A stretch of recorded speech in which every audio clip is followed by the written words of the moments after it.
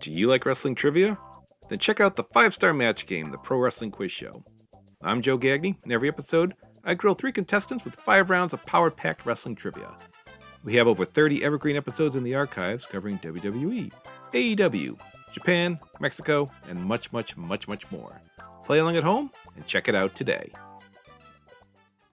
This podcast is a member of the Voices of Wrestling Podcasting Network. Visit voicesofwrestling.com to hear the rest of our great podcasts, as well as show reviews, columns, opinions, and updates across the world of wrestling.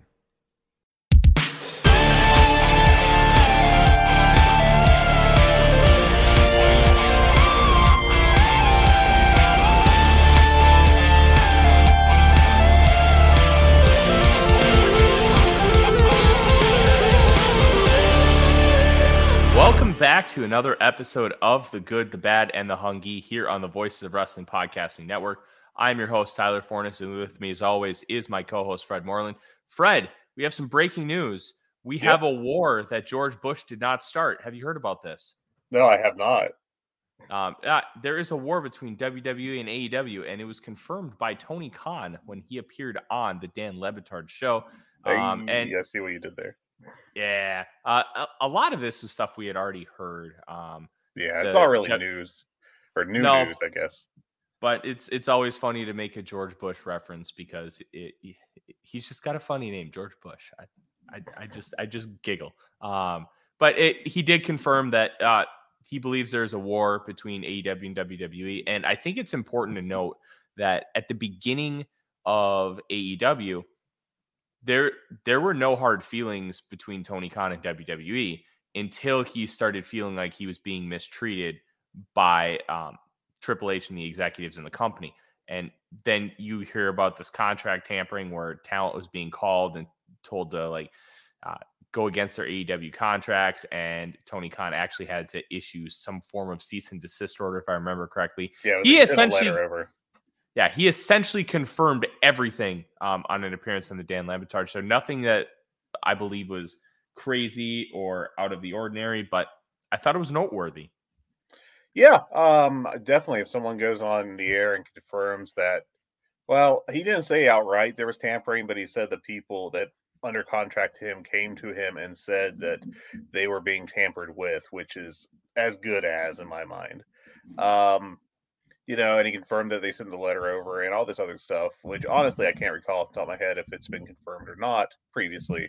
But it's still, the Dan Le Batard's a pretty damn big show. And to go on there to confirm that all this stuff has happened is certainly noteworthy, I think. I think some people, I saw some not exactly good faith takes online, who could have believed it, that he...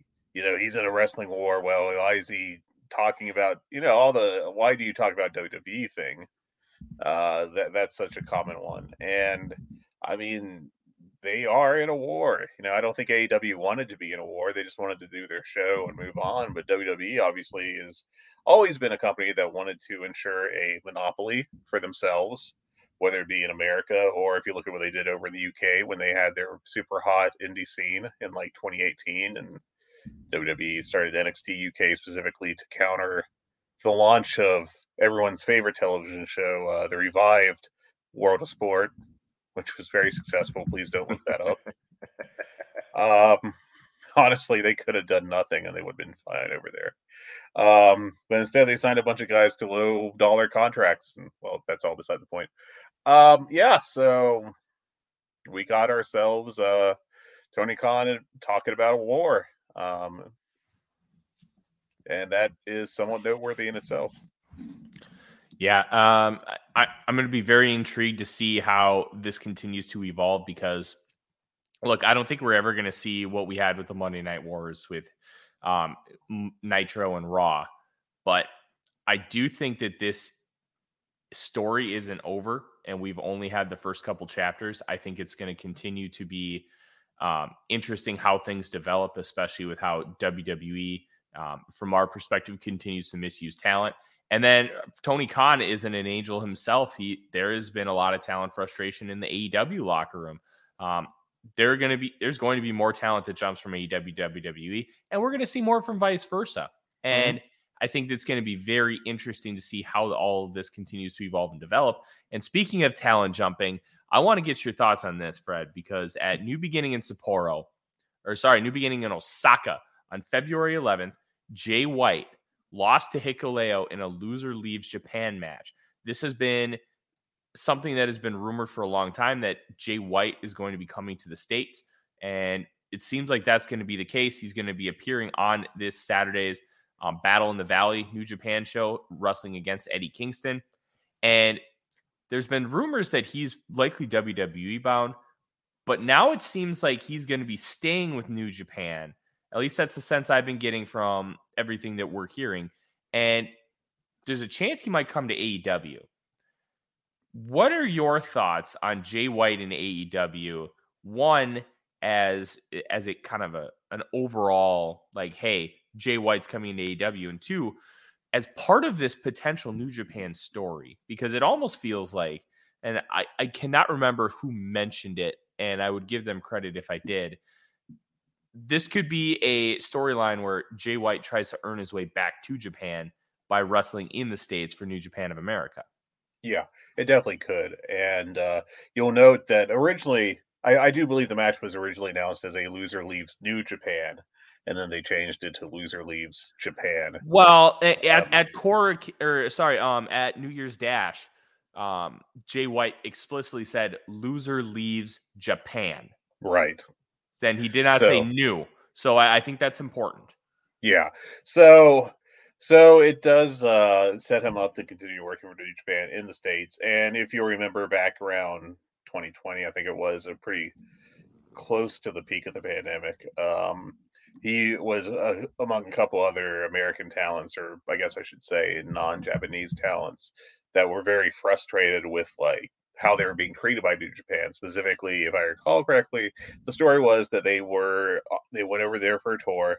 You know, of course, they had to stay in the hotel rooms for like 2 weeks beforehand, but then they went and did the shows. And then they were getting ready to leave. They were getting ready to fly back home. And the company tried to call them and tell them that they needed to stay for the next tour, like on their way out of the country. And that pissed a lot of people off, I think pretty justifiably. And Jay White was among them, if I recall correctly, and was very unhappy with that. And I think he's also shown over the past couple of years that he really would prefer to stay or spend more time in America, where he lives in Florida, I believe it is. It's always Florida with wrestlers, pretty much always. So he is, you know, he wants to spend more time here in the States, and I think that actually impacted the build some for Wrestle Kingdom this year, where he was not even in Japan for the December shows, even the end of the tour, to help build the match with Okada. I think, you know, it's very possible that he'll just work New Japan of America shows. It's possible that he'll do, you know, he could do like a split deal of some sort, working AEW to some extent. In fact, he was doing that with Impact previously. Last year, he made a few appearances there and put some level of effort in. Not exactly his finest showings. But if he were to go to AEW full time, I think it's very intriguing to think about where he would be slotted in. I think that he has a lot of skills that would allow him to do well at AEW. I think that he'd be able to adjust from his typical New Japan fare of like these half-hour-long matches, and he would be able to adjust to like the shorter TV matches, cutting the time in half and all that. I think he's got the skill set to do that. I think he'd be a good addition. I just think the question is, where would he slide in? Because I don't know that he's over enough to be like an instant main eventer. We're not talking about like when AJ Styles went to WWE from New Japan several years ago, or when Kenny Omega left New Japan for AEW as it was starting. I mean, AJ, it took him 6 months to be a main eventer, but he was also over enough and he was over enough from day one. Honestly. Yeah, I mean, they didn't push him right away. They put him in that little program with Jericho, and he was like the third match on WrestleMania, which I mean, but that was a WWE decision. That was not a reflection of what AJ's popularity was. I think it would be fair to say. Oh yeah. At that point, AJ was still riding incredibly high, and he hadn't slowed down at all. Yeah. But yeah, I mean, and if Jay was to jump to AEW, I do think there's a big dangling hook right now where he could slot in opposite Adam Cole for this pay-per-view cycle, or even possibly after. I think that's a pretty obvious connection right there with both of them having ties to Bullet Club, and there's some teases of Jay White being with the Young Bucks during their heel run with back last year, before they turned face after Brawl Out. And yeah, but there's some intriguing options out there, and it'll be interesting to watch. I feel like the third year of, is Jay White going to leave New Japan? So I just wish at this point that either he would, or he would just publicly sign like a 10-year contract, so I never would have to talk about this again. Oh, you're gonna have to talk about it, Fred. And, I know. I am going to make you talk about it, and that's nice. I know. I find the conversation around Jay White intriguing, and one of the reasons why is I don't think we really know who Jay White is yet. And what I mean by that is his character is such where he wrestles completely to it, and his matches don't always land because of it. He wrestles like an absolute shitbag who's going to take literally every single shortcut that he possibly can. And that doesn't necessarily lead to great matches. Now it can. And we've seen Jay White have some absolutely tremendous matches. I loved the match against Kota Ibushi at Wrestle Kingdom. I thought it was methodical, very well laid out. Ibushi was the perfect foil for Jay White, and it just became brutal and violent. But I also don't think that when you look at everything, I just don't think that we've seen the best of Jay White yet, because we haven't seen a fully developed Jay White as just a bell-to-bell wrestler. It's always been about the character. It's always been about the Switchblade, his new era, breathe with him. It's always been that. It's never been, hey, just be like Okada, just go out and wrestle and have a great match. We haven't seen that because he's always wrestled so much of the character. So what happens when you strip away the Switchblade? What happens when he has to have that babyface turn? I don't think we're really going to see anything close to the peak of Jay White until we completely strip away what his character is and let him be him as far as a bell-to-bell worker. When we see that, that's when we're going to know what Jay White really is. And all this discussion like, oh, I hate him, he's boring. Look, I get it. But that's the character. That's not necessarily what the peak bell-to-bell worker is, because we truly haven't seen that yet. Even the match against Okada at Madison Square Garden, where he dropped the title, that was like a 4.5, 4 3/4 star match. But he worked it to the character. It was not a bell-to-bell style match, but it worked for the story. You had Jay White, who beat him at Wrestle Kingdom. Okada stripped off the pants and went back to the trunks. And it was like the end of like a mini redemption arc for Okada. Mm-hmm. And it was a quick first title reign for Jay White. But it was a character worked match.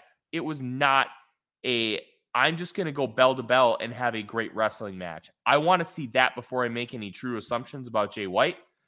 And I really think that if he were to come to AEW, I think a babyface run would probably be his best bet.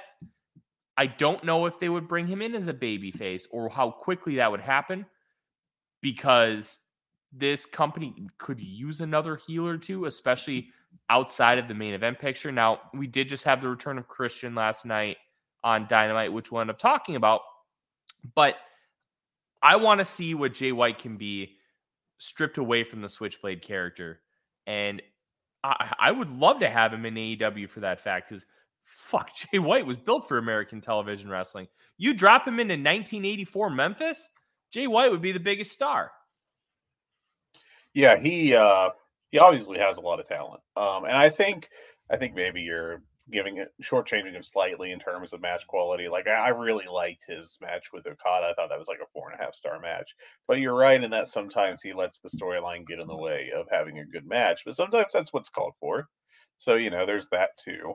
But yeah, I mean, and he's just turned 30. Like, I think he's now only 30. Like, he's got lots of mileage left on him. But he's been doing the same act since 2018. since he initially turned heel and joined Bullet Club from Chaos against Okada. And he needs a change of pace. He needs to change things up some, and hopefully he does that regardless of where he is. It's going to be fascinating to see what ends up happening and evolving with the course of the Switchblade Jay White. And I have a feeling he's not done with New Japan. I just get the sense of watching those post-match comments and how things have evolved over the last few days since he lost to Hikuleo, that we haven't seen the last of Jay White in New Japan in Japan. That's going to be very interesting to watch. Speaking of New Japan, I'm very intrigued to see how things are going to work out with Honor Club and Ring of Honor, because they have their tapings next weekend, the 25th and 26th. They're going to be taping the night of the Saturday, the 25th, and then Sunday night, the 26th. And in between those two tapings, they're going to be taping Dark as well. The tapings are going to be in Orlando, Florida. They're billing them as the first ever Ring of Honor TV tapings, which I find hilarious because Ring of Honor did TV tapings all the time. But this is first ever in Tony Khan's Ring of Honor, so I kind of get it. I think it's going to be very interesting how they structure these. It's going to be very interesting what the crowd looks like, because look, we understand that this is a Tony Khan wrestling promotion. We understand that Ring of Honor is going to be thought of as, hey, this is like AEW adjacent, but it's not AEW. How will the AEW fans handle Ring of Honor as a true second promotion? We know that they've done well as far as, hey, the first pay-per-view sold out relatively well down at WrestleMania weekend in Dallas. But that was kind of viewed as like a one-off show. We didn't know if Ring of Honor was going to become anything more than that. And then you had Death Before Dishonor in July. That sold really well. And then Final Battle sold really well. All of those, even though they were Ring of Honor branded, they had a sense of, hey, this is still a Tony Khan promotion. This is still AEW. Now Ring of Honor is going to be Ring of Honor. How is this fan base going to handle that? Are we going to see a lot of translation? Are we going to see not as much as we thought? How is it going to be perceived? And I think these TV tapings are really going to tell a story, Fred, of what this fan base really thinks of Ring of Honor. Yeah, and it's going to be very interesting to watch. Let's see here. I'm pulling something up right now. So basically, AEW pay-per-views have recently been around, what was it, 150,000? Is that right? Mm-hmm. All right, so let's look here. So Death Before Dishonor did about, looks like Meltzer reported, that's the wrong show. What was I always forget the damn show names. Supercard of Honor, right? No, that's not right. What is the December Ring of Honor show? Final Battle. Final Battle. Thank you. God bless it. I'm such an idiot. Well, I have Death Before Dishonor before me, which was about 36,000. And it looks like that what I can easily find for Final Battle that about 25,000, 30,000 above that. So I assume that, for pay-per-views, that's probably going to stay constant, I think, if they have big matches and can advertise them a little bit on AEW TV. But the question is, so you've got like 25, 30,000 people willing to pay for a pay-per-view every 3 or 4 months. And I think it's at $40, right? Yeah, I think so. But how many of those people are going to be willing to spend $10 a month on Honor Club? And I don't know if we'll ever find that out, because the big issue is that typically with streaming numbers, we don't get that information. We don't get subscriber counts for even really, or watch, I guess, head counts for most things on streaming services. And and streaming services do love to do their sign up for a free month so we can inflate our our subscriber count right before our stock report to our investors. Yeah, but I don't know. I mean, it's an interesting thing for Ring of Honor. I have no idea what the break-even point would be on Honor Club. I can't imagine that there'd be too much cost, relatively speaking, since they're not doing live to air. They're doing they're taping the shows and then putting them up weeks later. But I don't know. It'll be an interesting thing for their business to see, and just to see how hot those shows are moving forward. Yeah, I'm really intrigued. What I find interesting is that, to our knowledge, they're not going to be running any Ring of Honor shows for free to start off. Now, you're expecting people to pay for these first Ring of Honor TV tapings with really no understanding of what they're going to look like, how they're going to be structured, how long are they going to be? Excuse me. Are they going to be an hour? Are they going to be 45 minutes? Are they going to be an hour and a half, 2 hours? What are we looking at here? Yeah. What is this going to look like? And the fact that we genuinely don't know, paired with the fact that, hey, it's $10 a month for a blind product. Like, to me, that's a little frustrating. Why wouldn't you want to maybe give away a month for free? Just be like, hey, here's the first month leading up to Supercard of Honor. Check us out. And then, boom, then you should be able to sell some more subscriptions. Because as weird as it sounds, one of the easiest ways to get people to pay for your stuff is to give stuff away for free. Yeah. Because you're telling them this is what it's going to look like. And hey, we're giving you a quality product. This is going to be worth you giving me $10 a month for. And to just do it blind, I think, is overestimating the AEW fan base a little bit and not necessarily the smartest business decision. Now, we haven't heard for sure that they're not doing anything. So right. I reserve the right to change my mind. If they give away an episode or two for free and then say, hey, we're giving you this, okay, I will retract that statement. But for what we know right now, to not be giving away any episodes for free, I think is a mistake. Yeah, I would certainly assume that they do something. Maybe they'll do a simulcast to YouTube, or a couple days later they'll put one of the first episodes up on YouTube and show off like what that is. They could even replace an episode of Dark with one of the episodes of Ring of Honor TV. But there's just a lot of questions flying around this right now, and it'll be interesting to see where it goes. I'm very interested to see where it goes. And Ring of Honor is going to be something that we talk about consistently on this show because everything intertwines. And speaking of intertwining, we had the return of Thunder Rosa, but it wasn't necessarily in the way that we expected. Thunder Rosa, Fightful had reported with her that there was a backstage meeting last week about her return, and she has joined the Spanish announce team. Now, it also sounds like, Fred, that she has not been fully cleared for in-ring action, which is one of the reasons why she's returning in this capacity. I'm going to be honest. I'm a little surprised that she's back in any capacity, considering how things appeared to have gone down, how many bad words were said. But this is also the pro wrestling business. Yes. Everybody's a fucking carny. And if they can make it work with one of the better in-ring workers in the division where she can come back and be a net positive to the company, I'm all for it. Yeah, I mean, she would definitely provide valuable depth and be a high-level star for them.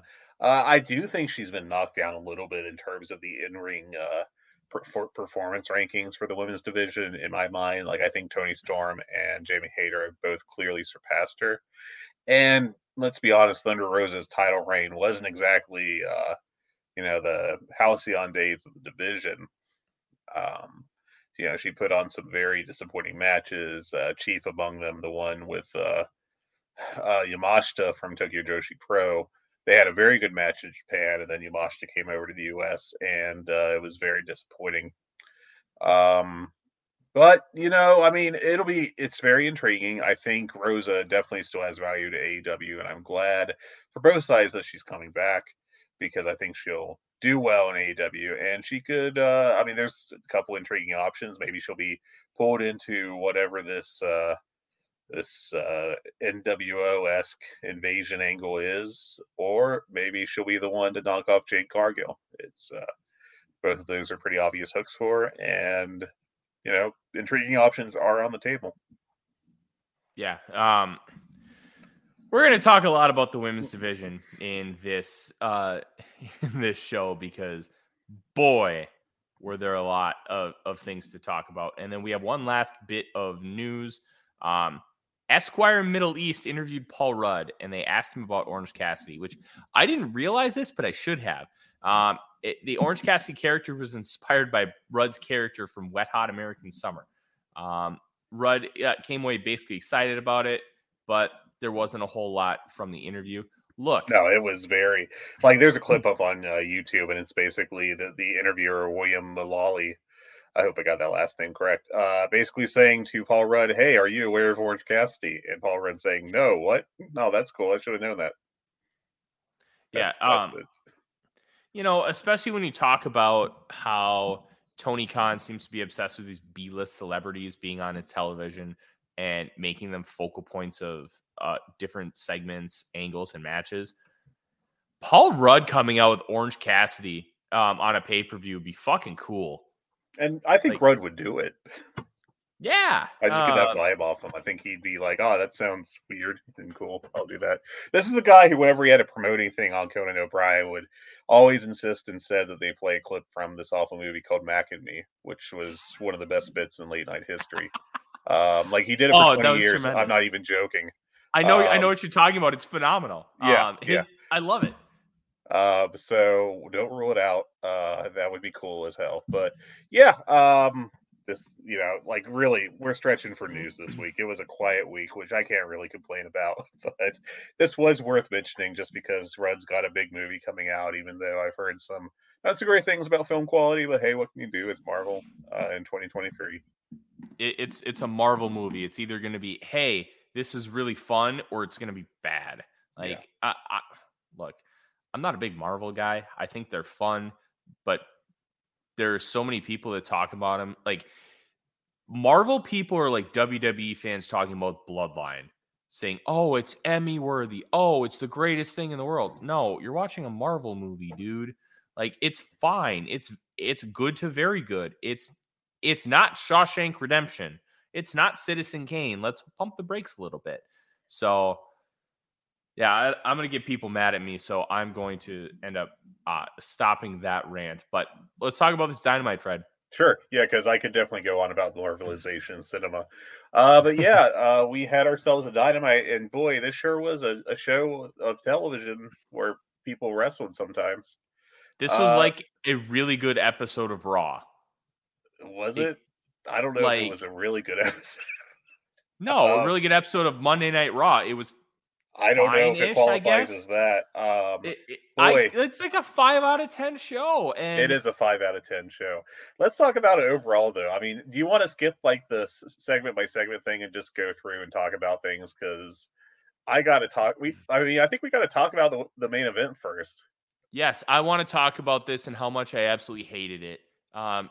So the whole point of this storyline, Fred, is you have Toni Storm and Britt Baker at odds with each other, and we have this weird female NWO thing, which is not coming across cool at all. It's coming across corny. It's coming across stupid, and then you have Ruby Soho in the middle. What side is she gonna pick?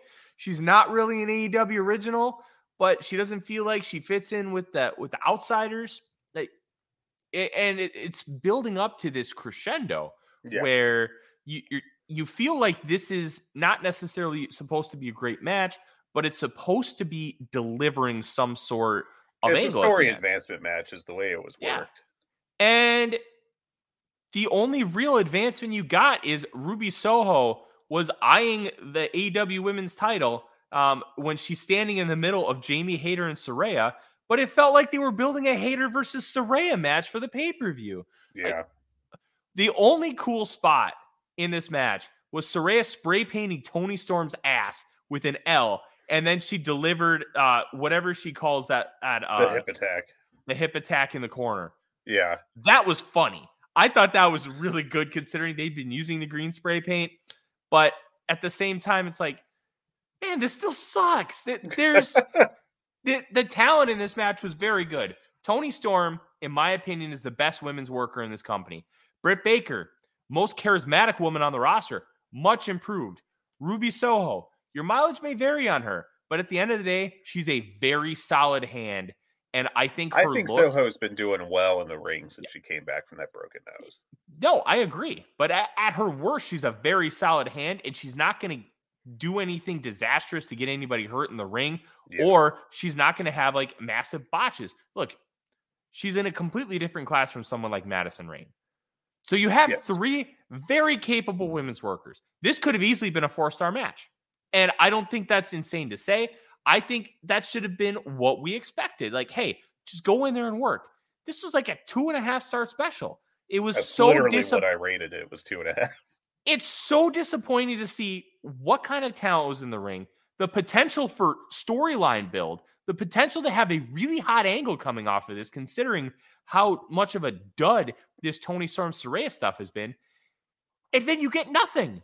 You get absolutely nothing. Why in the world are we putting this as a main event if, one, it's not going to deliver, and two, you're not going to advance the story? Fred, what are we doing here? This should have been like the 5th or 6th segment of the show instead of the main event. I thought we covered this pretty well on Rampage, where there was a big brawl after I think Ruby Soho had a match.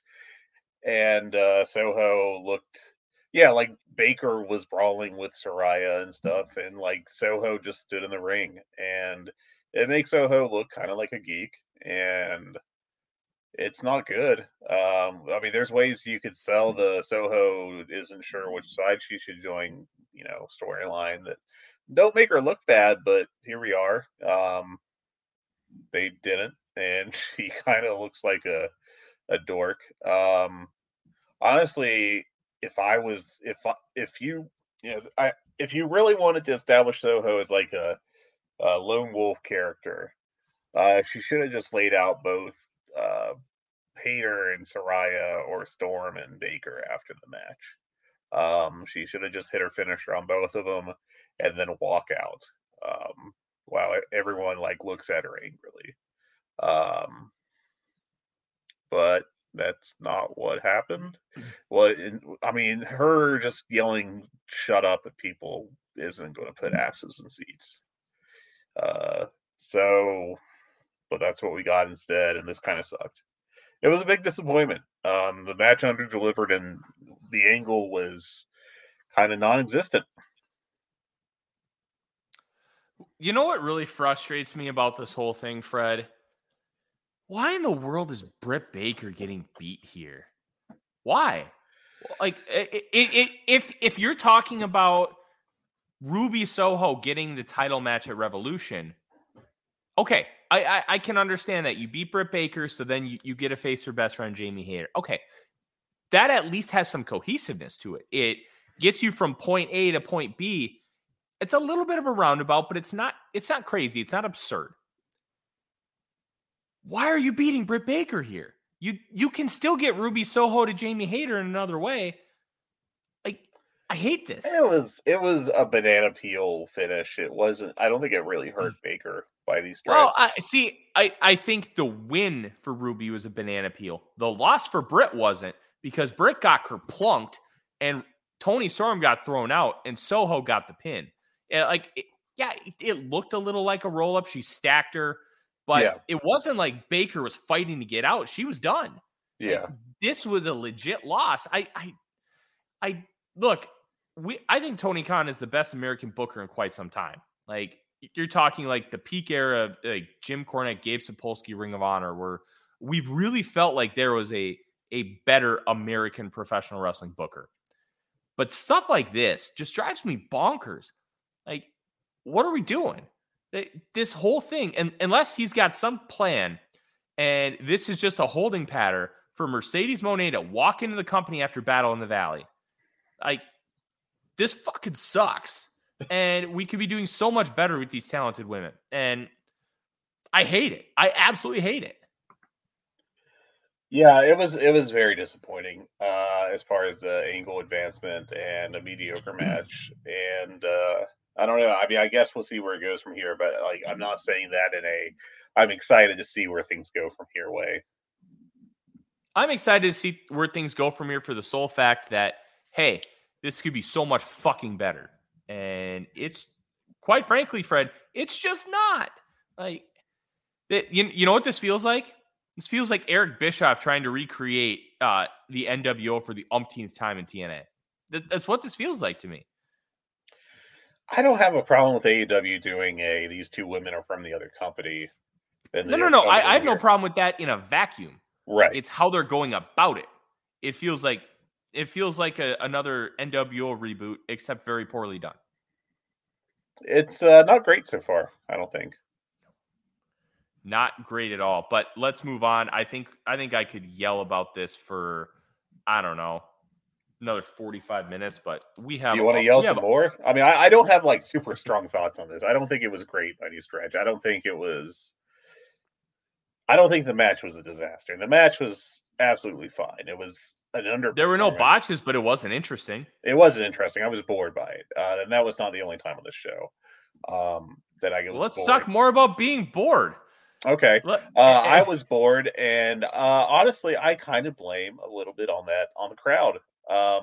This crowd was not into this show from the start. Now, I'm not going to say that they were given T-bone steak here in terms of show quality. They were given like a McDonald's hamburger. It's edible. You probably won't shit yourself.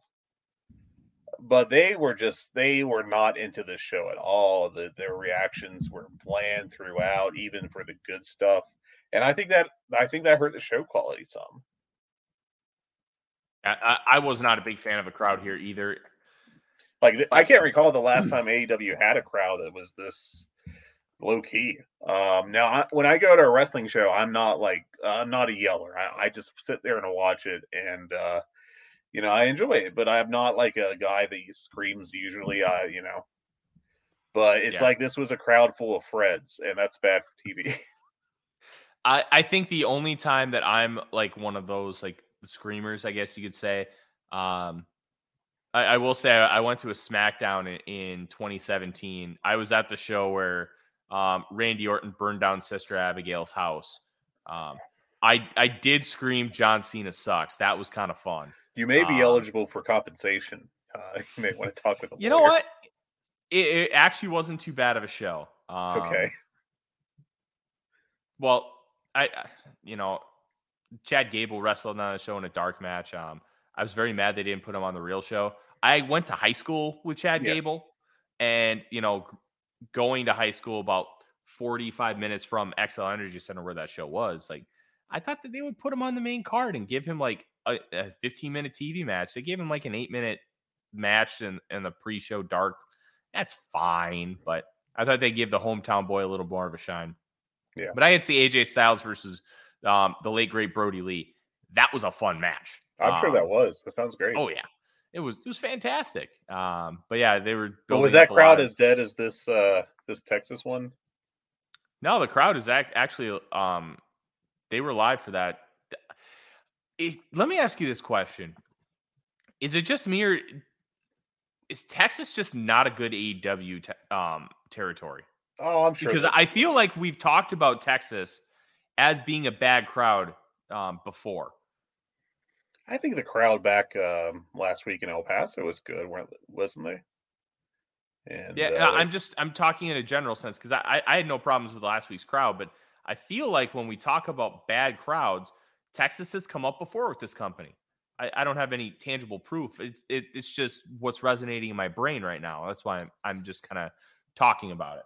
You are asking someone with a notoriously poor memory to recall crowd reactions, which is not necessarily the strongest thing, not necessarily a thing that's going to happen to anyone's satisfaction. But I mean, I can only speak to Laredo, and it was their day. This was the crazy thing is this was their debut in Laredo, and this is what Laredo did. Maybe I will say I'll hold off for Rampage. We'll talk about it at some point. The Lucha Brothers did make an appearance on the show to set up a tag match for Rampage, which was recorded later. They got the biggest pop of the night coming in to save face for the Acclaimed. So, but even so, like, it wasn't that big of a pop. It was just kind of it was a good pop, but it wasn't like what I would expect from a best pop on the night for AEW. I think we need to consider the fact that AEW truly has run out of pops, Tyler.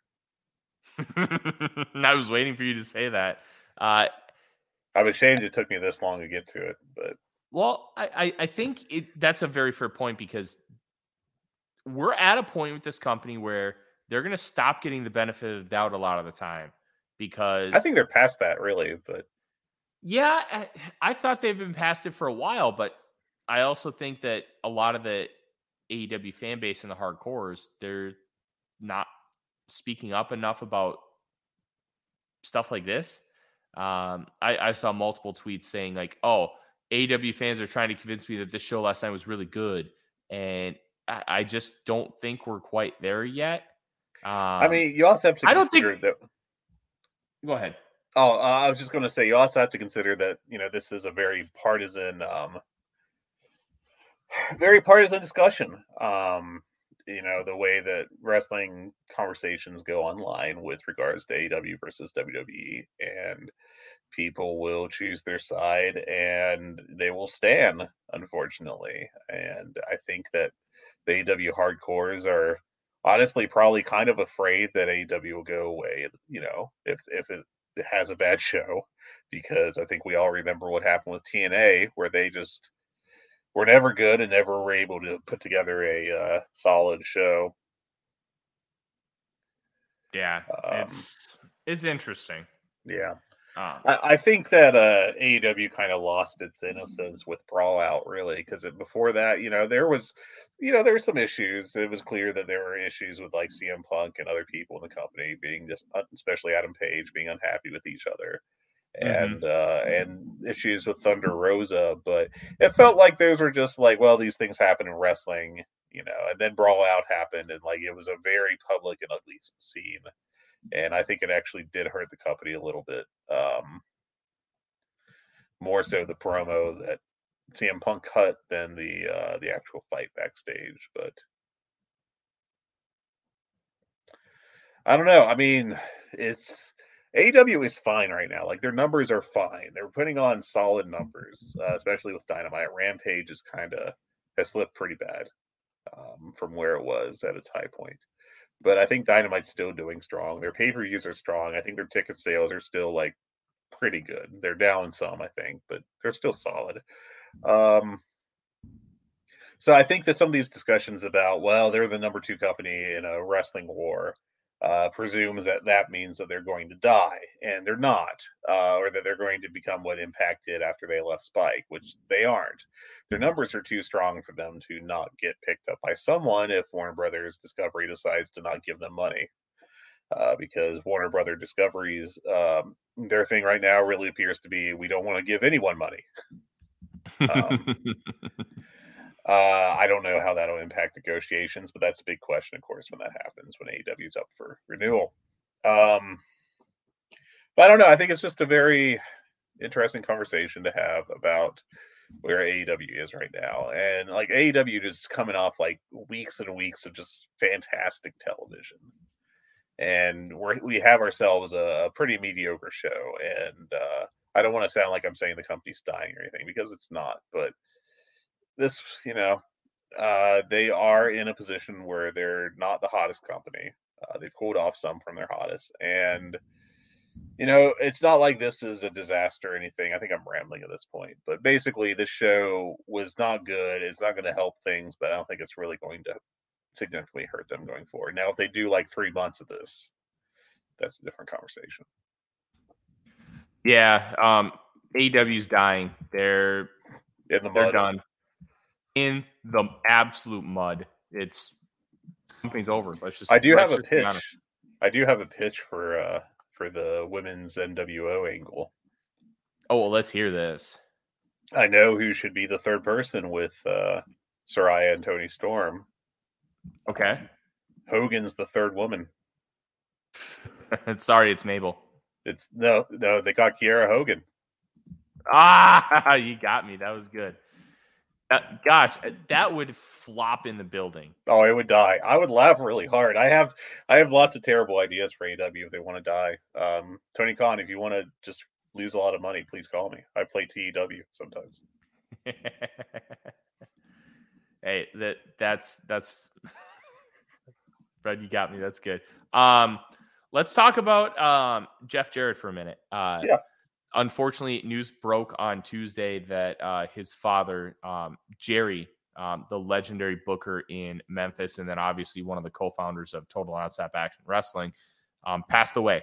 I believe it was at the age of 88. Please correct me if I'm wrong. I double check that, but I think that sounds rightish. I know Jarrett and his father, they've had some 80. You're off. Yeah. So was I. Yeah. They've had some beef over the years, but it sounds like that they had kind of started working things out. Yeah. Jarrett decided to come and wrestle.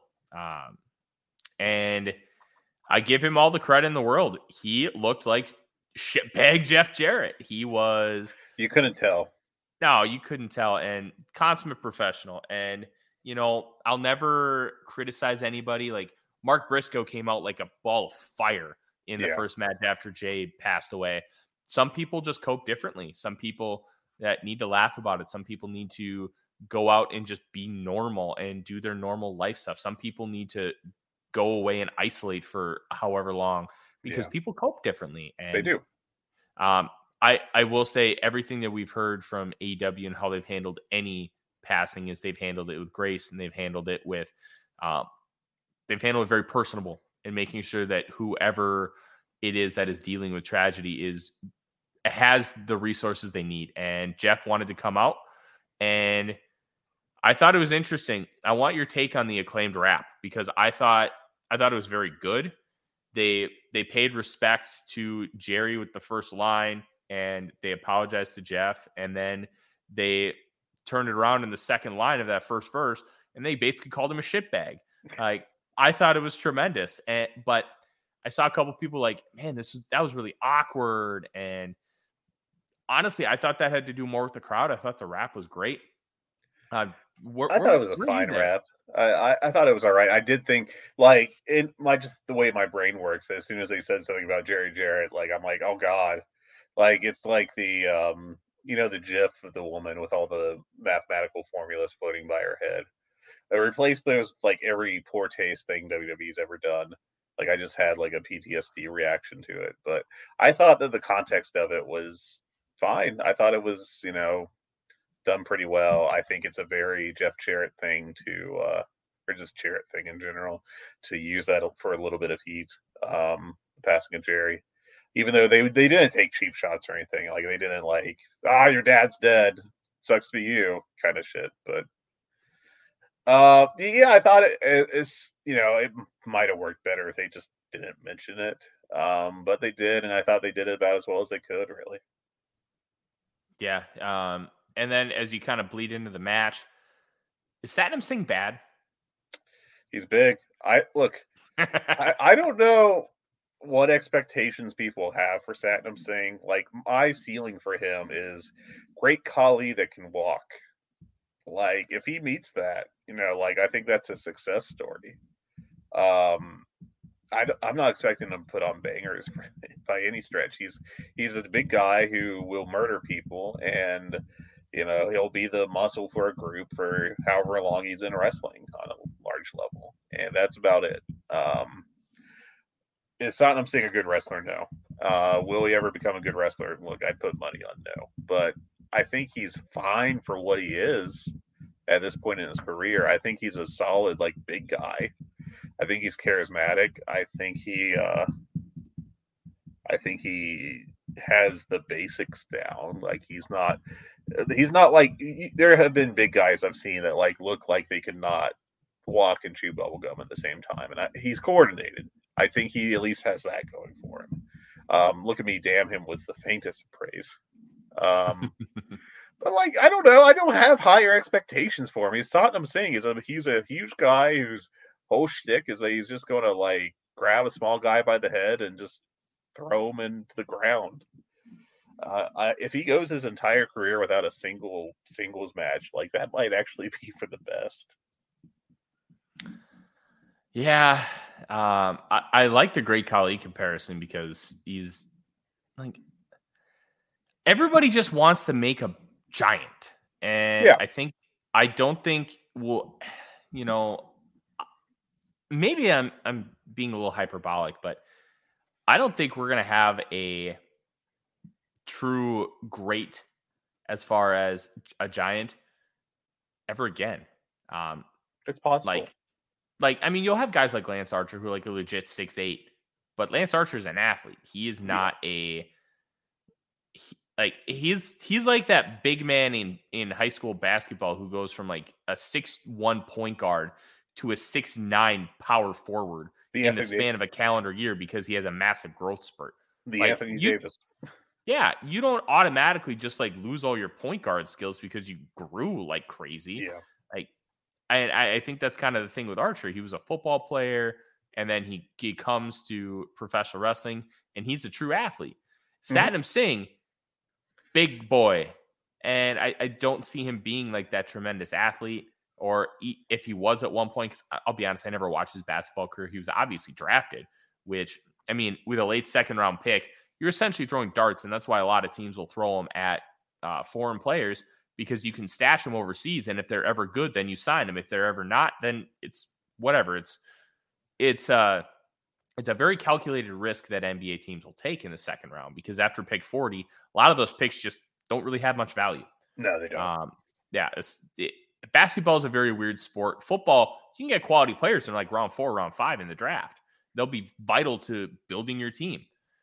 In the NBA, like back end of the first round guys can really suck, and they really don't do much for your team at all. So it's just a very weird dichotomy. So like I don't take any stock in the fact that he was an NBA draft pick out of India. Mean, you should give him some credit. I mean, No, look, I think it means he's at a certain athletic level, but that doesn't mean he's any kind of special athlete as far as being able to transition into professional wrestling. He's just 7'3". Like, well, I don't see anything that's special about him other than, he big boy. Like the Giant from WCW, that was not only an attraction, but he could actually work a little bit. And then you obviously saw it. We could talk about the Big Show all day. The only person who should have ever been allowed to book the Big Show is Paul Heyman. Yeah. But I just don't see us ever being able to get back to having that kind of giant and it being truly successful as an in-ring performer. It's just hard to see right now.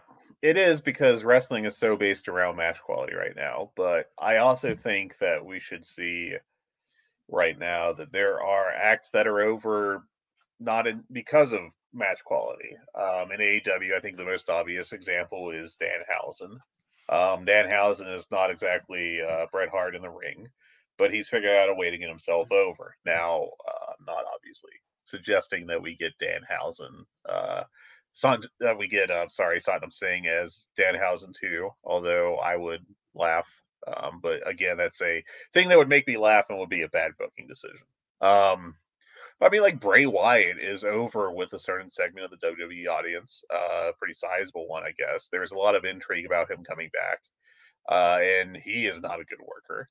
But I mean, I think that Singh is like a respectable athlete. It's like, I remember a video of, I think it was Brian Scalabrine, who was a bench warmer for the Celtics when they won their title back about 15 years ago. And, he always got made fun of for being like the worst player on that team and not really being a good NBA player. But there was footage of him going to like a pickup game and just roasting everyone, because end of the bench NBA guys are just supreme athletes still. It's just that when you get to the NBA, it's like the 1% of the 1%. And that's not what Satnam Singh is, but Satnam Singh is like that top 1 or 2% athletically in the country that's good enough to get looked at by the NBA and to play some in the NBA. And I think that says some stuff right there. Yeah, I preseason NBA, but still. Look, anybody who played in the NBA can kick the best person at a YMCA's ass in basketball. So like they're just they're on a different level on the court, but as a professional wrestler, I have not seen it yet, but I am willing to change my opinion with new information. Now let's move towards this MJF segment, Fred. Yeah. Because I just want to say this 8-man tag sucked. I didn't like it. Yeah. It was like a WWE house show, like a mid-card match where the guys are like, well, we have fulfilled our contractual obligation to show up, and we're going to do a bunch of comedy, and then are going to do a sloppy finisher sequence on the way out. Billy Gunn and Jeff Jarrett did not look good tonight. I thought they actually looked worse than Singh, but that's just me. Let me ask you this then. Does Jay Lethal have the coolest move combination from a professional wrestler who's not cool at all? Like, his moveset rocks. Jay Lethal does cool stuff sometimes, and he is very much a dork. And he's somehow I think that boring. He's been slotted perfectly. He is Mr. 3.5 stars. He will, at this point in his career, he will put on like matches that make you go, that was pretty good. Yeah. And I think when is he going to stop doing the lethal combination, or not the lethal combination, lethal injection? Because eventually, dude's about to be 40. Like, you can't be doing handsprings like that forever, buddy. I don't know, man. I mean, Jay Lethal is I think he's well overachieved though in AEW. I mean, I think that his act with Sanjay Dutt has been a lot better than I ever thought it was going to be. Him and Jeff Jarrett need to make a tag team run, a legit tag team run. Oh, I was actually getting ready to say, I don't know I ever want to see him and Jarrett hold belts or anything, but I didn't say necessarily they have to hold belts, but we're going to talk about this. You know what? Fuck it. We'll hold off on the MJF. We have questions this week, Fred. Oh, we have questions? Our good friend, I put a call for questions last night in the Discord. I haven't been on the Discord yesterday. And we have a couple questions. But this one is kind of perfect because we're talking about the tag team titles. Spontaneous asks, have the trios titles lapped the tag titles after the best of 7 series versus the end of the Acclaimed run? Like, there feels like a big quality difference. And I think the conversation with talking about Lethal and Jarrett making a tag team run, like, has some merit with this question, which is why I bring it up. I think they've lapped them, and I don't necessarily think it's anything due to the fault of the tag team belts themselves. There just isn't a glut of tag teams right now, and the Elite are arguably the most over individuals in this company. Maybe. There's a couple I would look at, like maybe Moxley instead. And that's why I said arguably. Like, you can't have a conversation. Oh, well, I'm arguing. You invited me to argue. Here I am. Careful what you wish for. I did this to myself. I do it all every time, but they're in the conversation at least. Yeah. Like, what do you think? Do you think the trios titles have lapped the tag belts? Well, I would hold off on judgment because I mean we've had basically 2 storylines with the trios belts, which have been Death Triangle against Best Friends, and then Death Triangle against the Young Bucks. And then we've had this little storyline with, the Elite, I should say, not the Young Bucks. And then we've had, we're going to have a second match of the Elite and Top Flight. Yeah, obviously that's going to be a lot better than, look, I think the Acclaimed have improved dramatically over the past year in the ring. But, they're not the Young Bucks or Death Triangle or even Best Friends in terms of match quality. And that's okay, because they're over as hell. That's what really matters. But, yeah, I mean, it's a rough time right now, I think, of the tag division. And if you look at who they announced for that Battle Royal next week, the Tag Team Battle Royal, I mean, obviously you still have, the Lucha Bros and Best Friends in there. But the other teams are the Butcher and the Blade, which I think is, a rock-solid team. But, they're not fantastic. Sharon Lethal, which we've just discussed. Tony Nese and Daivari, who are a good, WCW Saturday Night level team or a good AEW dark team. Alex Reynolds and John Silver. And then Daddy Magic and Cool Hand Ange. And Matt Menard he's still suffering from or still working back from that shoulder injury because he has been markedly worse since he got hurt like that with that shoulder thing he had. But I read those off to you, and none of those guys are, other than Best Friends and Lucha Bros, and I guess Sharon Lethal, none of them are really even in realm of we could put a month into getting them heated up and put them on a major tag title challenge, level guys. Yeah, it's kind of rough right now in the division.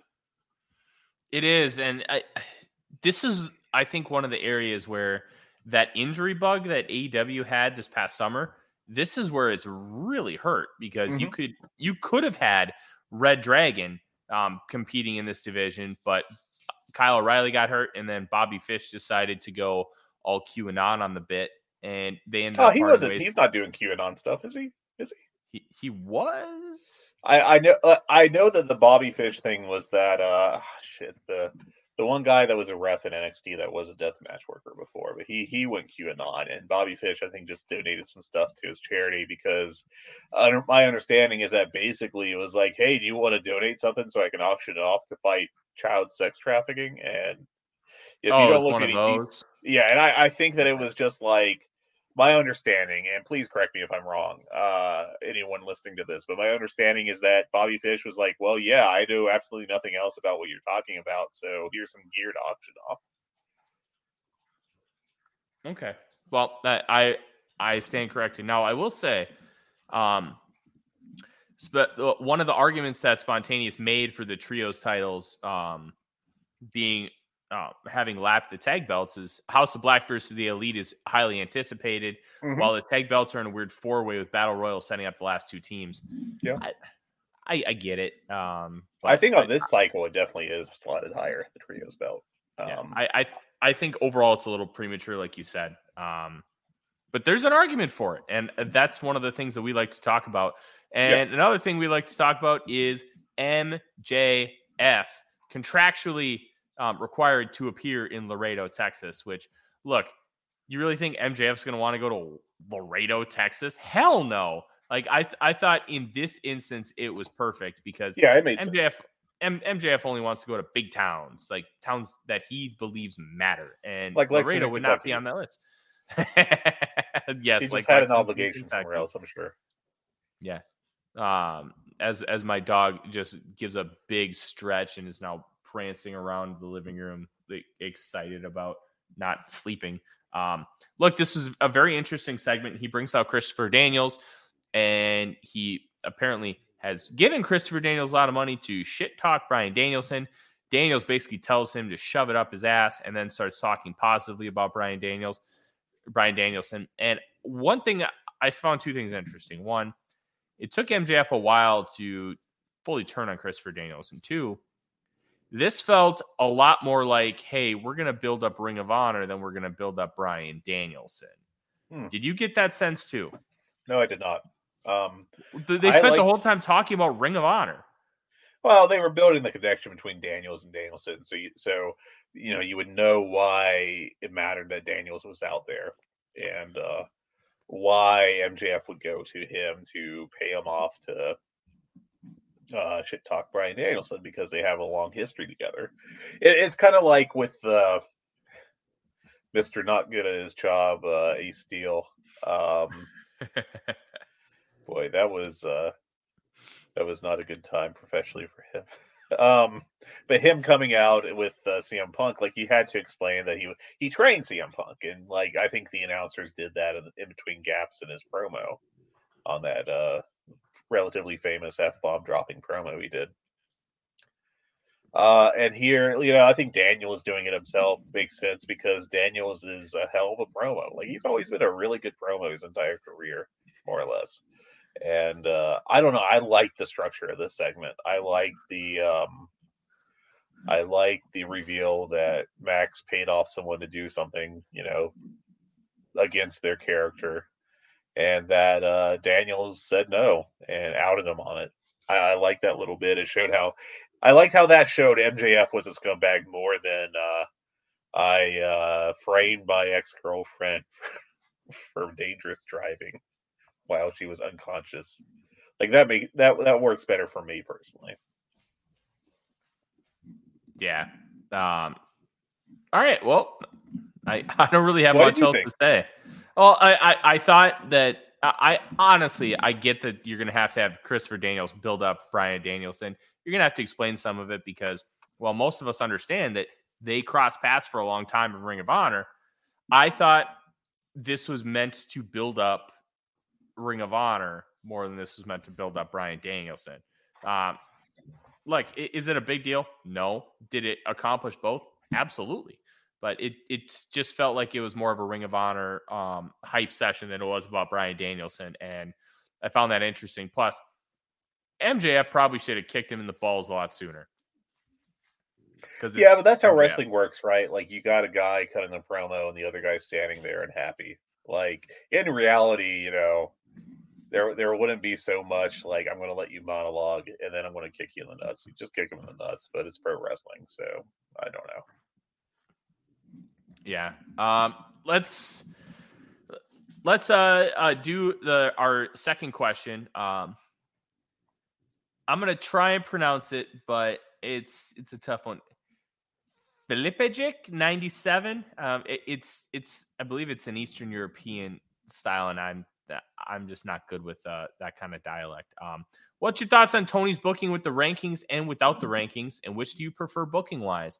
I think this is a very interesting question because the rankings have essentially been gone since we started the show. Yeah, they're dead. Where are you at with this, Fred? Well, I am here, unlike the rankings. The rankings were just a tool to do a storyline or to set up storylines, and now they're just doing stories. I don't think it's a big deal at all. They're gone. I did shortly after it was like obvious that they had killed those off, I did write an article on the site about how there was a idea from WCW that was short-lived, that like running the gauntlet, I think is what they called it. I wrote it back in December, and that AEW should steal it, which is basically WCW did a gauntlet gimmick where at that time they had matches on Friday, Saturday, and Sunday, and one guy would get drawn 3 opponents, and if the one guy beat each of the 3 opponents on the 3 shows, they would get kayfabe cash prize, and if they lost, then the blockers, the 3 opponents, would split the money. And like, that's the kind of idea that I think would work really well, especially with Rampage, because on Rampage it just feels like you're doing not quite squash matches, but like star against mid-carder matches every week to help make the stars look better. And I think at least you would have a storyline reason for the star to beat the obvious mid-carder. The rankings kind of provided that too. But I think just having extra justification of some sort can help with booking, can help make things feel more logical. And I think that, AEW doesn't have to do the rankings, but I do think that having something like the rankings to call upon to help justify or to help build booking decisions is a useful tool to have. But I don't think that by any stretch you need to have a weekly top 5. Yeah. Here's my take on the rankings. They can bring them back at any time. They can just pop up. Like, I think the rankings are good in a vacuum, but it also cripples your booking a little bit, where you have to book specifically around the rankings and just having them like in the back of your mind without actually presenting them on live television, I think is a benefit to Tony Khan, to not like blatantly have them consistently. He could pull them out and be like, oh, hey, we're going to have like a 5-way match between the top 5 contenders, and then list them in order. And there you go. You can use the rankings. I think you could always just say someone's like the number 1 contender, or say someone, oh, you're only number 3 on the rankings, and not have a public facing list. That's always an option. Mm-hmm. Yeah, absolutely. I think that's a net benefit. But I don't think it's necessarily a big deal. I don't think that not using the rankings has hurt the product at all. Yeah. I'm going to set you up here, Fred, and then I got to let my doggy out because he's going bananas by the door. Okay. Wardlow sitting down with Jim Ross. What did you think of how Wardlow kind of set up his future ENT title match with Samoa Joe? It wasn't anything we had seen from Wardlow prior to this. I liked that segment, and I thought Wardlow did a fantastic job. I think that, the first half of it was kind of just there. Like, it was just a typical, we're doing a sit down. I'm Jim Ross is doing a softball question for you.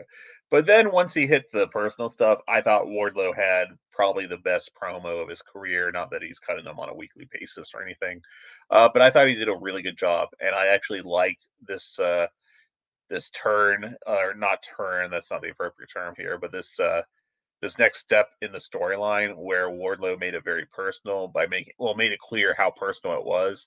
And it gave greater context to some things. Like before, it just looked like Samoa Joe cutting his his shitty little ponytail off was kind of just a random heel thing, and now gave it meaning, and that's good. I think it would have had more impact if he did it in the reverse order. The fans would have known the importance of Wardlow's shitty little ponytail, and Joe cutting it off would have got much more heat at the time, and it would have really kind of elevated the storyline. But yeah, I mean, I thought Wardlow did a great job. I thought that everything after he started talking about his personal life really made it great, and he got good fire on that promo, and I thought that he did a great job. So I liked it quite a bit. Me too. I really liked how they linked everything together. Everything makes sense. Yeah, it was great. It logically made a lot of sense, and that was cool. I didn't have an issue with the backwards way of getting around it, but I just think it would have worked a little better, but it was just, it's not a problem. It's just, in hindsight, maybe if you did it in reverse, it would have worked a little, touch better. Let's explore this, because I disagree. Yeah. I think it works better this way, because why would Wardlow in Wrestling Canon or kayfabe talk about the fact that he grew out his long hair because his dad passed away from cancer? Oh, you just have okay, go ahead. I'm sorry. I don't want to. Why? Obviously there's a way to do it, but I can't see a reason why Wardlow would have talked about that or wanted to talk about it or how that would come up. And I think it was almost better in retrospect, the fact that he talked about it after, because it's giving a rationale to why there was that frustration still built up, and why this next match is going to have even more juice. I think it was better that it was in reverse order. I mean, I think it just would have flowed a little better in the other direction, and all it really would have took was just being like, okay, and this week we're having a sit-down interview with Warjo, and JR just asks him some questions, and it naturally comes up as part of that segment. I think that's all it would have took. It's not like they had to rewrite, a whole year of storylines or anything. It just would have been a little quick thing there in December or so, November. Okay. I don't agree, but I totally get where you're coming from. Yeah. I don't think this is a situation where either one of us is necessarily right. No, I just think it would have been just a preference thing. Slightly better, that's all. And that's, just my preference on it. Yeah. Couple more things we should tackle before we kind of wrap things up. Sure. Mark Briscoe is all elite. Yes, he is. It's one, really cool, and two, gotta hate it. It shouldn't have happened this way, but I'm very glad that it, like, Mark Briscoe is going to be a featured act with AEW and probably Ring of Honor as well. I just wish that it would have happened under a different set of circumstances, and we would have been able to see the Briscoes in AEW, because that would have been a tremendous addition to the tag team ranks. It's just seeing it. Look, everybody's mileage is going to vary on how much the passing of Jay Briscoe had on them, just from a both personal and fan perspective. But it just, I just have this sense of just disappointment that we just didn't get more. And yeah.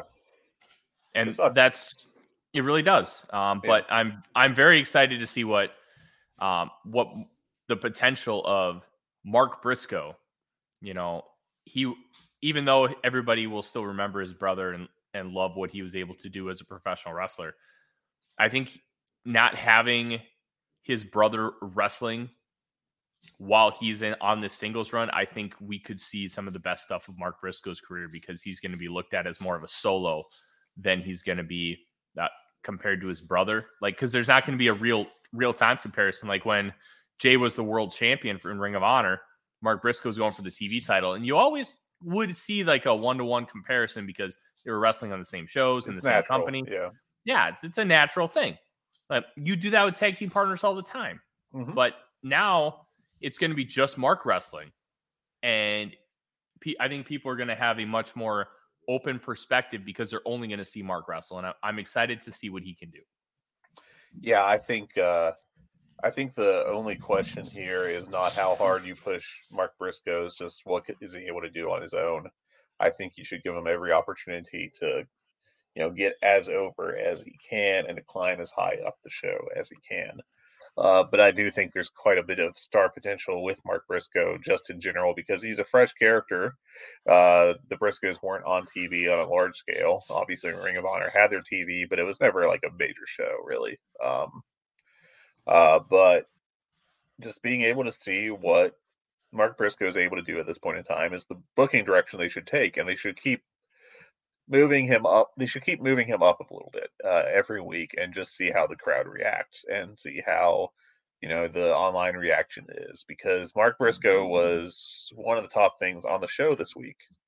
And it was a weak show, but still he was one of the best things. And I don't know, why not book him for Dynamite next week against, obviously someone higher up the card than Josh Woods, but, have him beat, I don't want to say Brian Cage because he's been doing a lot of jobs recently, but have him beat someone around that level and just keep doing it and keep, moving them up a little bit. And this is kind of what they should be doing with Takeshita as well.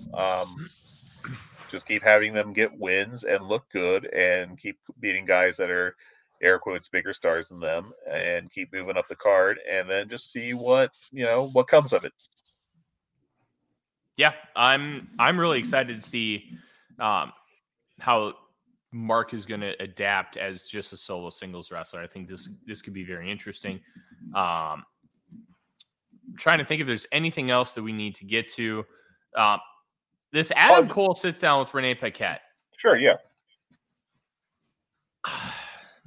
Cole keeps talking about how brutal his concussion was, and I'm starting to get really concerned that it's reality and not kayfabe.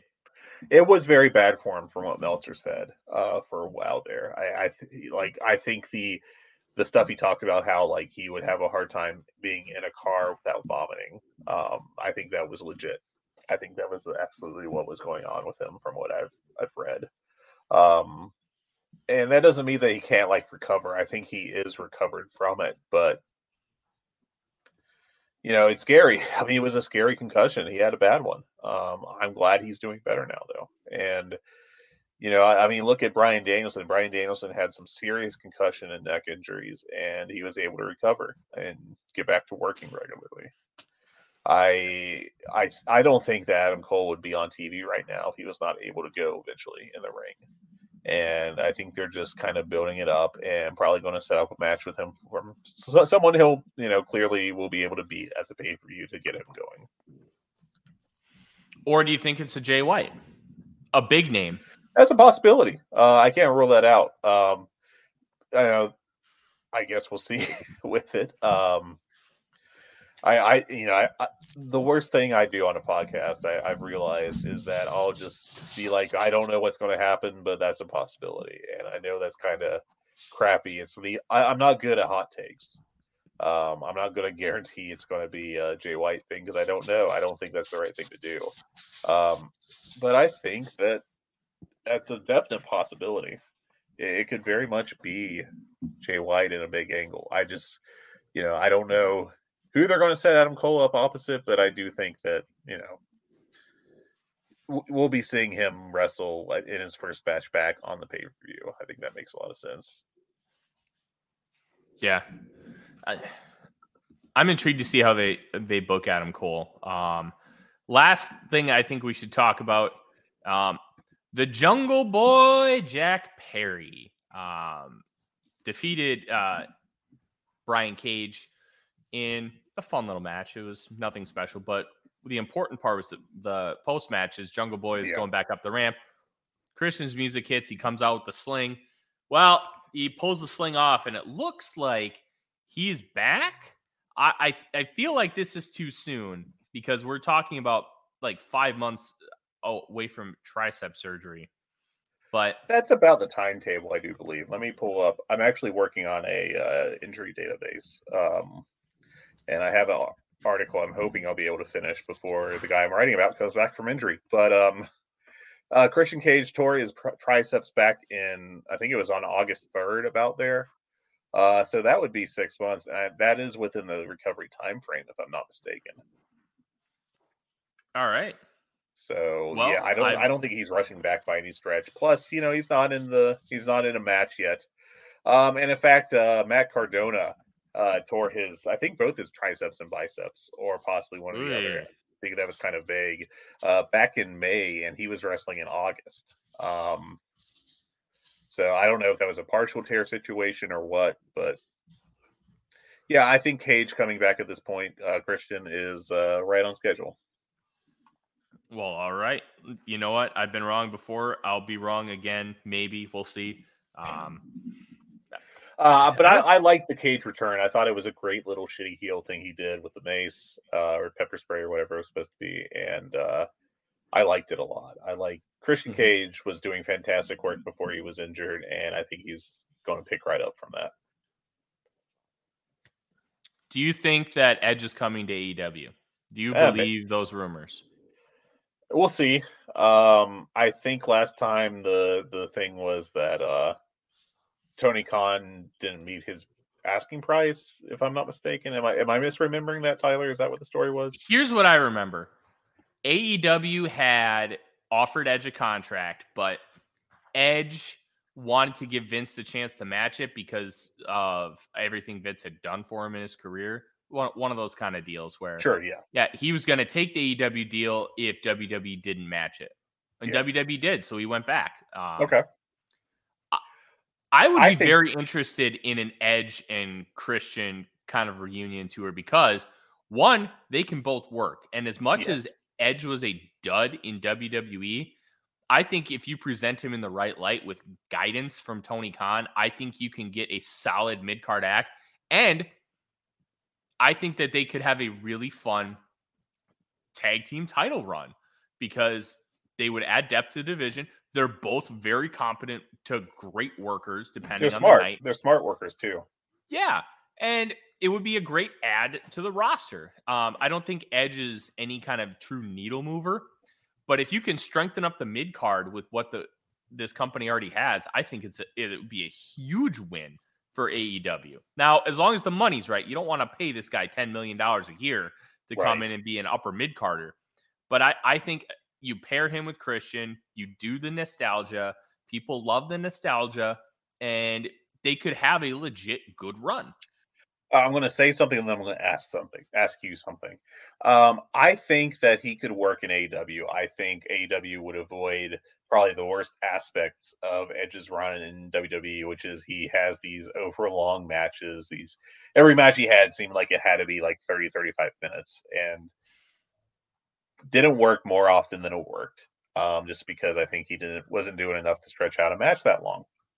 And I think that they'll also avoid doing Edge has been injured by heels, and so he's gone for however long his contract mandates until his next set of appearances. I think at least Tony Khan would have a more creative answer to that. Now, my question to you is, would adding Edge make AEW feel too much like TNA, where they were doing the thing about a decade ago, 13 years ago, of just bringing in everybody that was a former WWE guy? No, because the one thing that TNA did that AEW is not doing is they were bringing WWE guys and have them basically just being a minor league version of their WWE character. And having them beat everyone in TNA too. AEW is bringing guys who used to wrestle for WWE, and they have their own direction. They have their own character. They are different from what they were in WWE for the most part. Now, Adam Cole comes in, you get the Undisputed Era thing. Okay. Yeah, it's still, Christian's Adam, different, like, but he was away for years. Yeah, Christian came in and he came in with the gimmick, outwork everybody, which he did. He lived up to it. And he's been a great asset to the roster. He doesn't feel like a watered down version of his WWE character. He feels fresh. He feels important. I don't think that we have to worry about that with AEW, at least to this point. Now, if they bring in Roman Reigns and do a shitty version of the Bloodline story, then we can talk. But I think it's completely different from what TNA did with former WWE guys. I agree with you, but I laid a trap. And I think the bigger concern, I think, with anyone coming over from WWE is if they see AEW as on WWE's level. And I think there's been some reports that a couple of guys who came over, specifically Andrade and Miro, don't see AEW as on WWE's level, and they feel like they're working in the minor leagues. If Edge comes in, or anyone at this point from WWE comes in, they need to have the Jon Moxley perspective that this is a major opportunity, and I can not only reshape my career, but I can shape the wrestling landscape by being a major star for this big company. And I think that, arguably, based upon what people have said, that's what Miro feels. Does not feel that. He feels differently. He feels like he's stuck in a minor league company. And I think Andrade felt the same way. And so they've got to make sure that Edge, if they're going to consider bringing him in, they've got to make sure that Edge will consider AEW like a major promotion to work for. And not as just him, biding time until he goes back to the E or something. I don't know how you do that, but it's a concern. I think you're always going to have those people who think AEW is a minor league. I just think it's inevitable because WWE has been the industry leader for, 40 years. You're not just going to be able to flippy do that overnight. Right. I think the one thing that where I kind of will push back a little bit is, even though you have a couple jabronis who are saying, hey, yeah, these guys are minor league. Well, they're not running on the same budgets. They're growing. They're in their infancy as far as what their business is. You have to understand that you're not going to have all the little nuances. Catering isn't going to be filet mignons every night. You may have to have sirloin sandwiches. There's going to be differences. There's going to be things that you just have to understand that it's not going to be equal because they're not. But at the same time, I think it's also a little unfair to call them a true minor leagues or even something that we should really take seriously, because we also know that Andrade's wife, Charlotte, is in WWE, and I think Miro is more unhappy with this push than anything, which I totally don't blame him for, because that man should be on TV all the time. And well, remember the reporting was that he was offered basically the Ethan Page spot in building up Ricky Starks, and Miro said no. You could argue if that was the correct call or not, but he did say no, apparently. And you know what? That's fine. He has every right to say no. He does. But I just think this whole minor league thing is it's whatever. Now, if you get everybody talking like that, then I think we have some kind of real issue. But you look at the sets, you look at the buildings they run. Now, they're not always running 18,000 seat basketball arenas. They run some of them, and they sell pretty well at a lot of them. But you look at the set, you look at the lighting, you look at the production. Now, production has had a couple snafus here and there, but what about the presentation screams minor league to you? Oh no! Look! I'm not defending the minor league take, but I'm saying no. But my question for you is, they have this minor league take. I don't think it's a logical viewpoint, but I think that some people are so ingrained to see WWE as the only major show in town that if they are not working in WWE, they're unhappy, especially if they've been there before. And I think that's part of the issue with Miro and part of the issue with Andrade. And I think that it's important for AEW to maintain a happy backstage. And to do that, they have to avoid having people come in that they devote a lot of resources to and then say, I'm stuck here in this shitty promotion. Which eventually happened with Andrade and eventually happened with Miro. Mm-hmm. Yeah, I mean, that's two guys who were pushed as mid-carders in their first company, and they were hoping to come here and become main eventers right away. It didn't happen. And, I think it's more sour grapes than anything, but I also have not spoken personally to either guy, so I can't say with any form of certainty. That's just kind of my take on it. We do have one last thing we have to talk about. I was wrong. Record that because that won't happen often. Hangman Page versus Kip Sabian. Look, it was a match. It existed. Mm-hmm. Kip Sabian looks like a shitty cosplay of a real life Tim Burton character. And it's Kip Sabian. Who cares? But what happened after the match is what matters. You have, as Hangman is celebrating, the Blackpool Combat Club come out, and there's some words between Moxley and Hangman. And Hangman basically calls him out for Revolution, saying, hey, I lost by a banana peel win. You aren't going to be happy with a banana peel win. This ain't over. Let's finish this at Revolution. And then they're talking about how he doesn't have any friends, and the Dark Order comes out. And then there was some real tension between Evil Uno and Hangman Page, because Hangman didn't want them to have anything to do with this, and Evil gets in Moxley's face, and they're going to have a match next week. Evil Uno versus John Moxley. That could be interesting. This obviously sets up what John Moxley referred to as Texas Death. Did not call it a Texas Death match. And I found that very interesting. They did announce it later as a Texas Death match, but I'm very intrigued to see what these two will do in a Texas Death match, because Moxley's been in a few over the past couple years.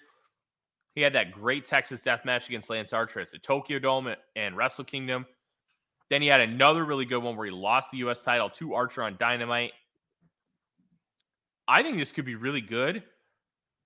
I kind of wish it wasn't a Texas Death match. I wish they would have gone a different route with it. They don't have to do an exploding barbed wire death match, but I think I would have been more satisfied if they did some kind of gimmick cage match where they just have like Lockdown. They had the top of the cage drop and had a bunch of weapons.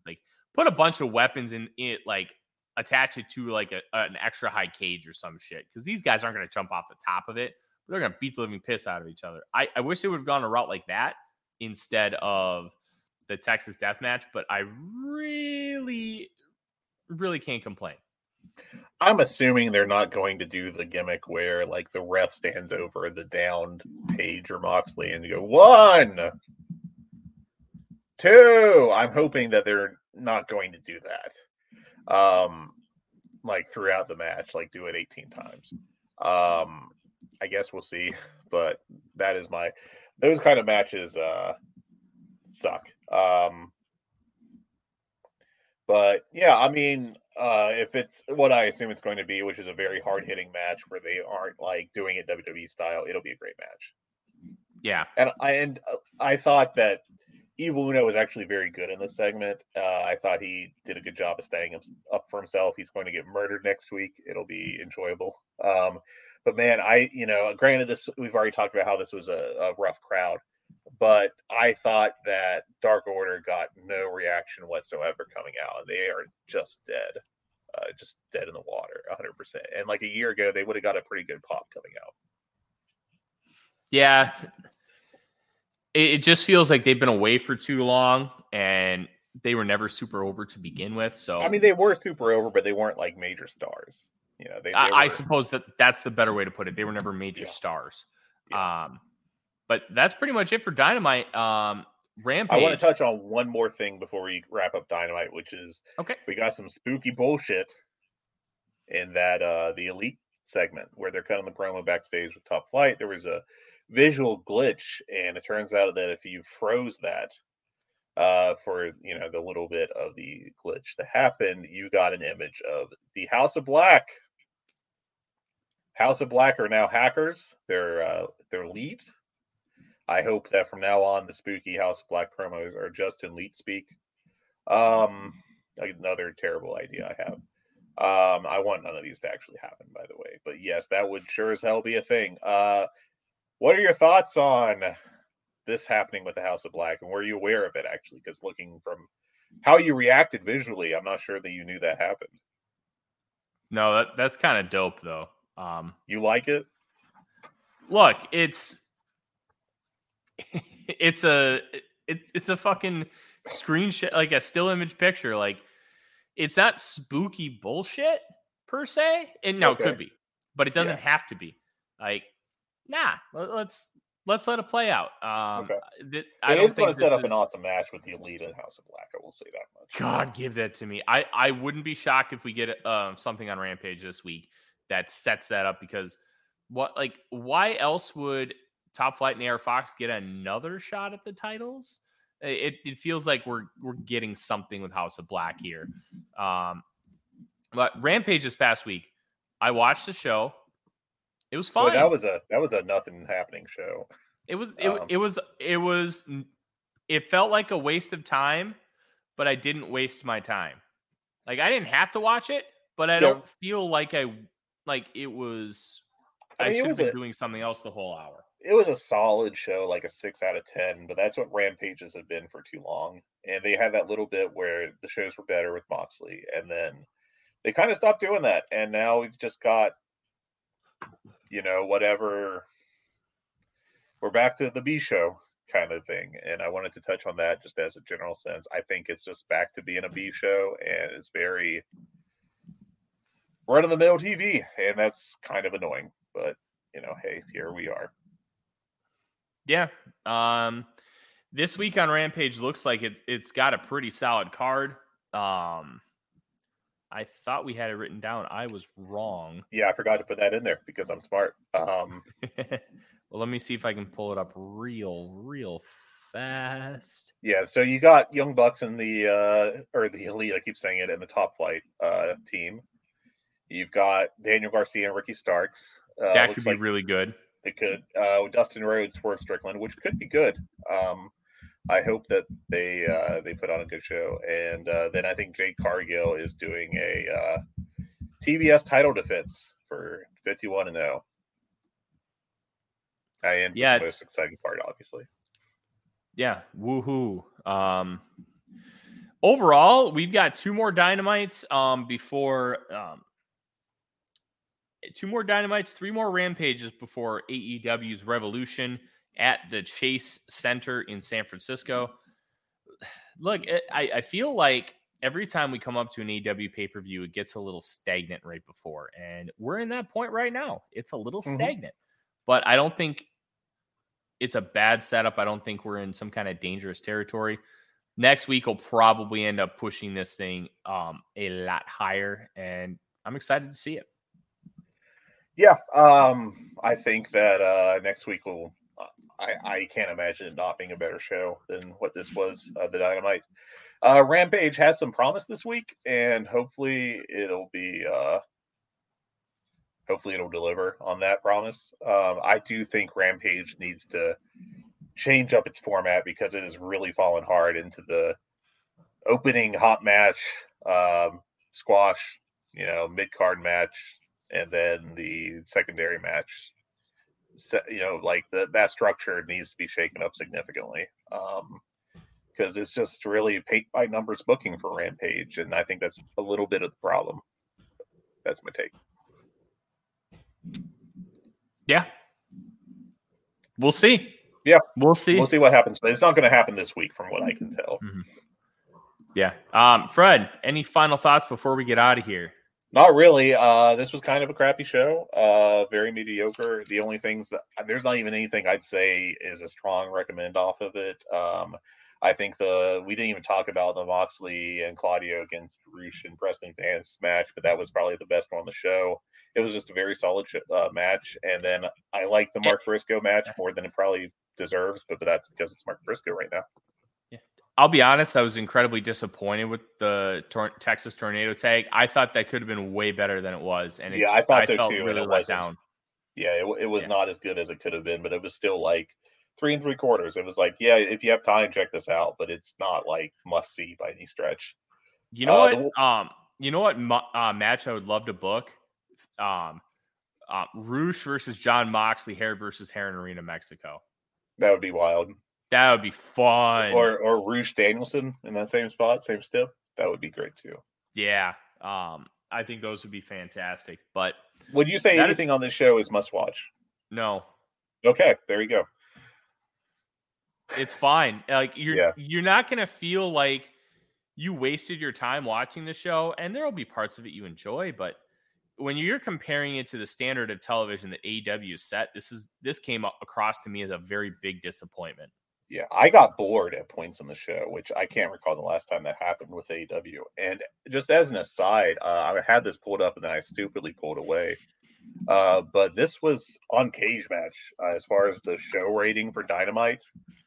This is the lowest rated one since you have to go back to 2021 with the kind of infamous, we're going to have Malachi Black murder Brock Anderson in the main event slot.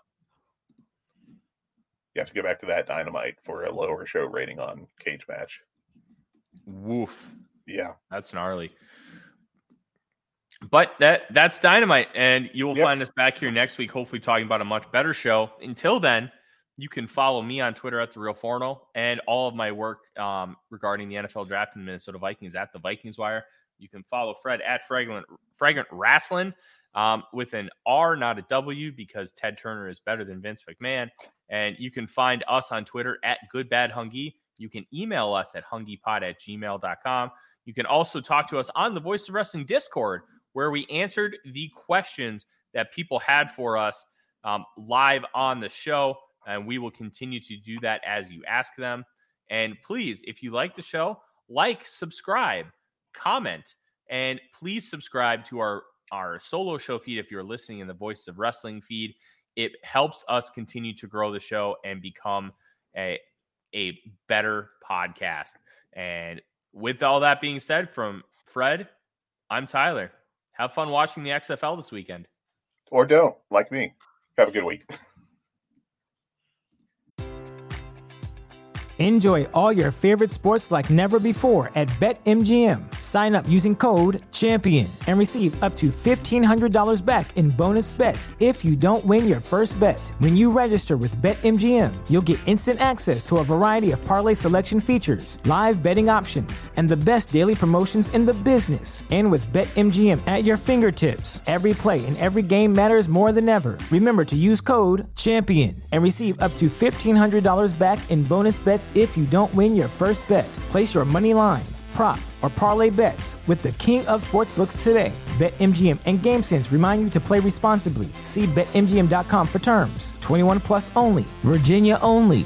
New customer offer. Subject to eligibility requirements. Rewards are non-withdrawable bonus bets that expire in 7 days. Gambling problem? Call 1-800-GAMBLER. Promotional offer not available in Washington, D.C. Hi, I'm Case Lowe, co-host of the Open the Voice Gate podcast.